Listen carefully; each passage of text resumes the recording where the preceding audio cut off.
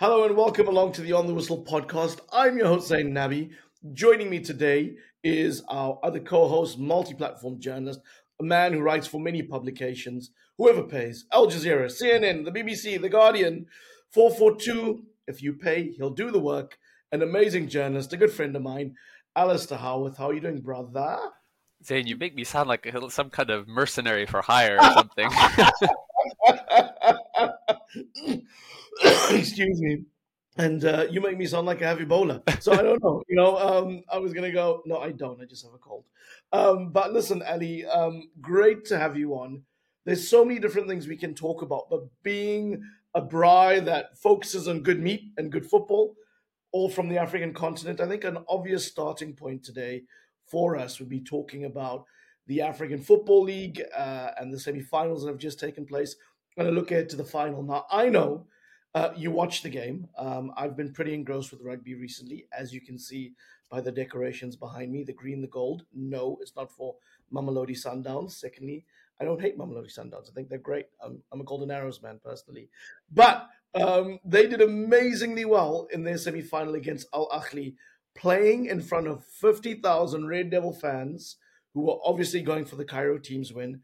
They managed to put on a really stout performance, not associated with the guile and flair we normally expect, and guts out a win in Egypt. What was it like watching that game? I mean, first of all, I want to just tell the listeners that, you have to be very proud of me because Courtney, Zane, and Ferdos have done their very best to try and turn this into a rugby podcast.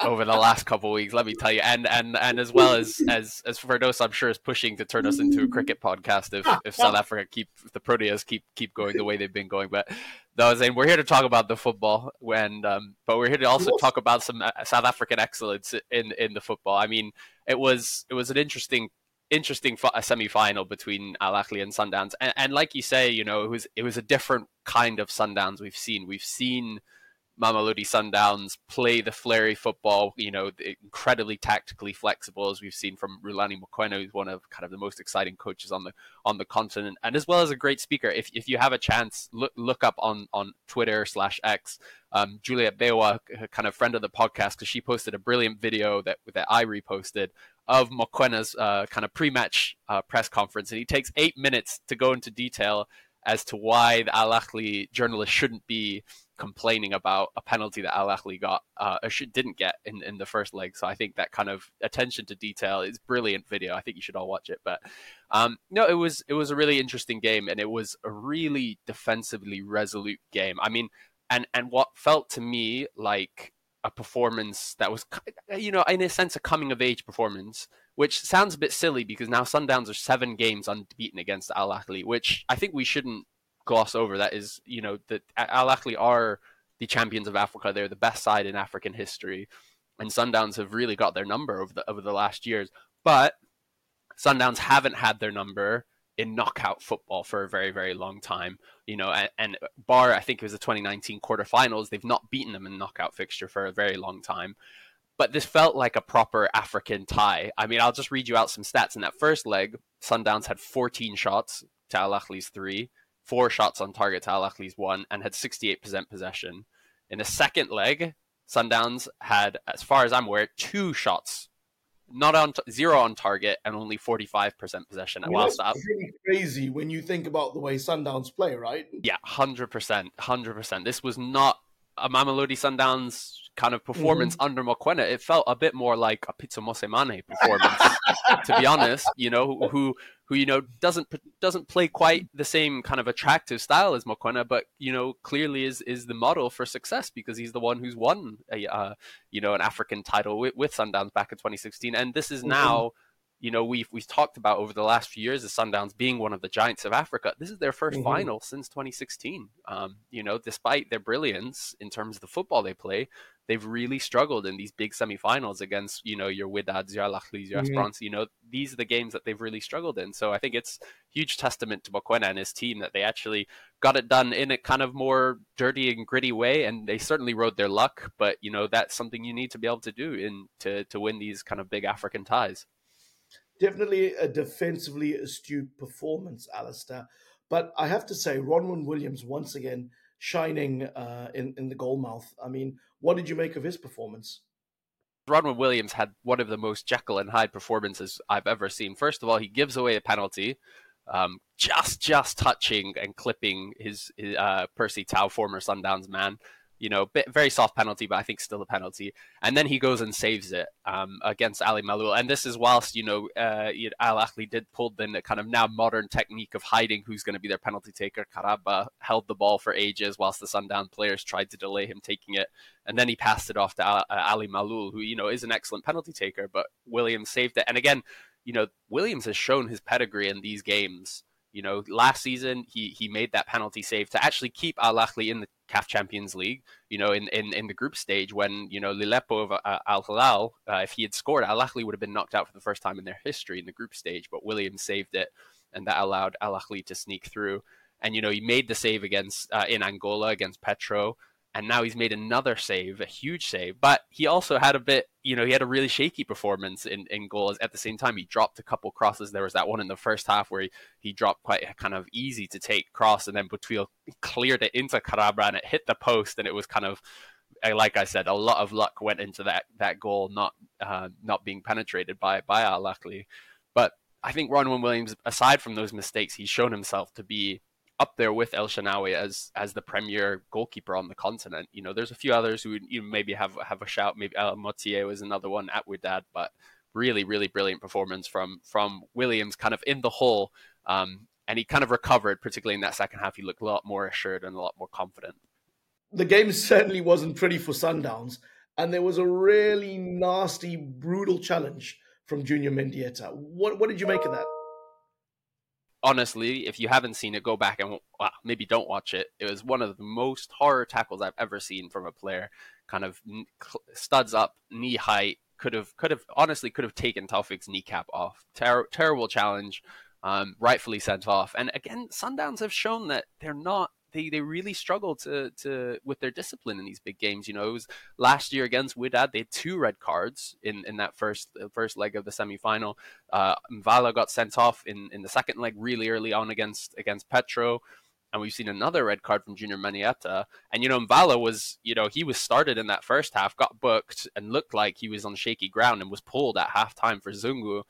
I think in part because, there was the fear that he would get himself sent off. And so I think even though we've seen, Sundowns embracing the kind of grittier side of football, but we never want to see the grittier side to that degree. That was an absolute horror challenge. And, he's lucky that it happened to be quite late in the game and Sundowns were able to kind of see off Al Ahly in those final closing minutes. But yeah, I think, again, you got to say Sundowns have not been able to keep it clean in terms of the defensive football they play.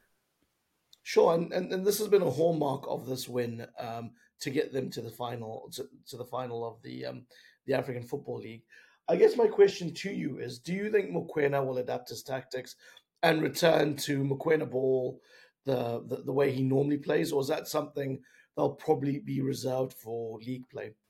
I think that's always the big question, isn't it? For people like your De Zerbis, your Pep Guardiolas, your Mokoenas, these guys who have really strict way of playing a completely dominant style of football that kind of is so good in league football, but in cup football can struggle. We've seen and we've seen that with Pep Guardiola really struggling to get over that Champions League rut, and even him, he had to resort to kind of 4 center backs at the back to do that.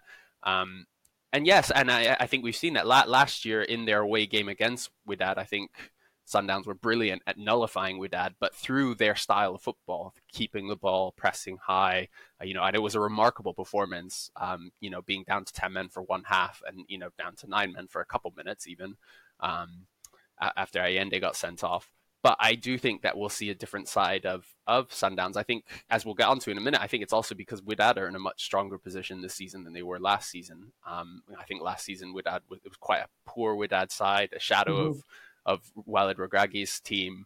And so Sundowns were able to impose themselves a bit more, but I don't think they're going to have it their way as much this time around.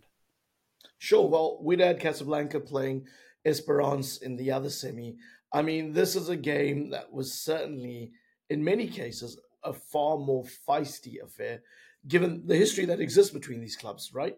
100%. I mean, this is the first time the teams met since that infamous CAF Champions League final back in 2019, where, for those who don't remember, Wydad and Esperance were both in the final in 2019. Esperance, the holders of the Champions League, they played the first leg in Casablanca, drew 1-1.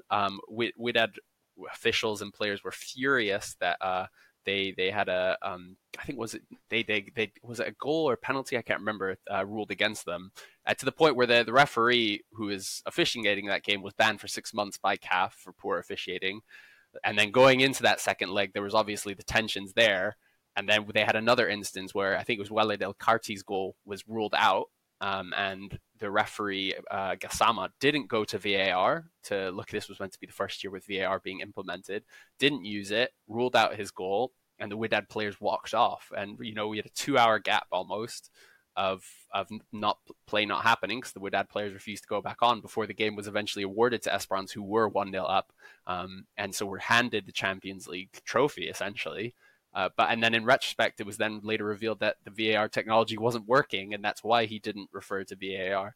And so it was just an absolute mess. So I think there's been a lot of kind of bad blood between the two teams, between the two sides. And then there was lots of kind of reporting over the last week of, Esperance fans getting in trouble in Casablanca, some scenes of violence, and then counter reports of, again, here in Radis, of Wydad fans, the away fans, being kind of some instances of violence shown against them. And so there was a lot of bad blood between these two teams, two very proud, very, very successful North African teams. And so, yeah, it was a very feisty affair, very emotionally charged affair. So certainly lots going on off the field. How was the match itself?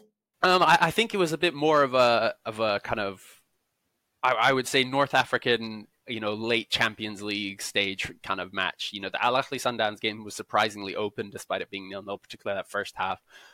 Whereas this was quite a dull affair. I'm not going to lie. Particularly the first half, Esperance kind of very much the dominant side, trying to create chances. The first leg in Casablanca was a lot more open. Both sides had plenty of chances. But Esperance knocking out the door, and eventually in the second half they broke through with Rodrigo Rodriguez, who had a couple huge opportunities in that first leg to score, and he didn't.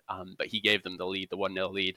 But Wydad did well. They were defensively disciplined, really shut down Esperance, and kind of held out for that 1-0, which took and in CAF competitions there is no extra time. We go straight to penalties, and then poor Rodrigo Rodriguez turned from hero to back to villain when he missed the only penalty that was missed in the shootout, and Wydad went through, winning 5-4 on penalty. So it was a much more kind of stodgy affair, I guess would be the word that I would use. But a really, really solid performance from Wydad, particularly kind of holding out for just the 1-0 loss and for those penalties. Sure, and before we head to this final preview, right, which is going to be incredibly exciting, I wanted to just remind people that you can please post comments, ask us questions, find us on our social media handles like OTW_podcast on Twitter and Instagram, or if you're consuming on Facebook or YouTube, just search for the On the Whistle podcast. You search, you find us, you'll see what we have. And I know this isn't related to what we're doing today, Alistair, but I just wanted to read a comment from one of our viewers, and this was from Enshlanshla Manana. Enshlanshla had found our vintage podcast on Fani Medida that Courtney had done. Remember, we don't call things old; we call them vintage on the Whistle because they're all evergreen. And Enshlanshla said, "Fani Medida, what a great player he was. I remember the header he scored in the 1991 Castle Challenge final. Definitely a player for the big occasion." And wow, I mean, this comment only came in recently, but that podcast is well over a year. And you'll find in our archive a whole bunch of great content with legends, newsmakers, up and coming stars and stars. So please go and watch and tune in. And one more comment that will make us both feel good, Alistair, was from Kamoya17. Kamoya said, "Thanks for this podcast. It's so important our stories are told and preserved," which is what we're doing right now. We are being a reference point in history for the first African Football League tournament and final. So, without further ado, let's look forward to this final. There's no rest for the sides. They go straight to Morocco for the first leg of the final. How are you feeling about the match, Ali? Yeah, I think it's a bit of a shame that neither team really has any time to prepare because, like you say, the first leg is on Sunday, because I think both teams are tactically really, really fascinating. I think, we alluded to it earlier, but this is a very different Wydad team from the one last year. Last year, they literally just appointed Sven van der Broek, less than a week before that first leg. And so it was a very defense first Wydad kind of not able, understandably, he wasn't able to put together any kind of attacking patterns or anything. But now they have quite an interesting coach in Adil Ramzi, who, is kind of slightly followed the similar path to Walid Regragui in terms of he's, Moroccan, but he learned his trade. He was actually born in Morocco, unlike Regragui, but he learned his trade in Europe.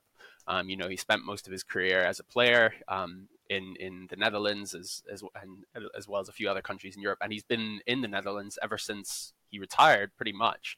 And most of his coaching career, rather, I should say. And he spent the last 6 years at PSV, at Eindhoven, one of the top Dutch clubs, both as an assistant manager in the first team, but as well as coaching the youth teams. And so, he's really got a lot of, that Dutch, not only that Dutch philosophy, but quite, like PSV, quite kind of innovative, more modern ways of playing football. The idea of having the box midfield, which has been quite in vogue the last kind of 12 to 24 months, as well as, inverting fullbacks, things like that. Which is very kind of up Rulani Mokoena street. And so I think this is going to be a far more interesting tactically tie than the one we saw last year, because he's actually been able to implement some of this. They're definitely not a finished article. They're not the same team that they were under Regragui, but they are, a far more interesting proposition, I would say, than they were last season. So I think it's going to be really interesting. I don't think the semifinals are going to play out the same way they did last year. I don't think Sundowns, because last year it really felt like the Sundowns were the much better team. So you're expecting a very different game, right? 100%. I think last year we saw that Sundowns was the better side over the two ties, and Wydad kind of by hook and by crook and through Sundowns' mistakes got through it, on away goals. And that's not to say that that's a bad way of going about it. That we've seen that's a tried and kind of very successful way of getting wins on the continent in these knockout ties. But I think we're going to see a far more progressive style of football from Wydad. So I think it's going to be very fascinating. But again, like I said, these teams are, Sundowns are flying straight from Cairo to Morocco. These teams have no time to prepare. They've had no time to know who they're playing in the final. So that's where it's a bit of a shame. So I think this might be quite an attritional affair in the first leg, because like traveling from from South Africa up to Cairo, then to Morocco, or from Morocco to Tunisia and back, and then playing a game again 4 days later, 3-4 days later, that's going to take its toll. Fortunately for the second leg, we do have a week's break, and so I think we might see a bit more chance for them to get their ideas. But I think it'll be a really good final. Absolutely. And listen, in many ways, the other side to this coin, Alistair, is the tournament needs to get going. This is a demo model in many ways. It's 8 teams. It's looking to see what the logistics will be like, what crowd support will be like, and if they can get it going. And listen, we can have different opinions on if this is the right way for African football to go, but sometimes you've just got to do it to see what happens. So certainly hoping that we get a good product in the two-legged final. I'm sure there'll be lots of drama, lots of talking points, and when the dust settles, a good chance for us to dissect.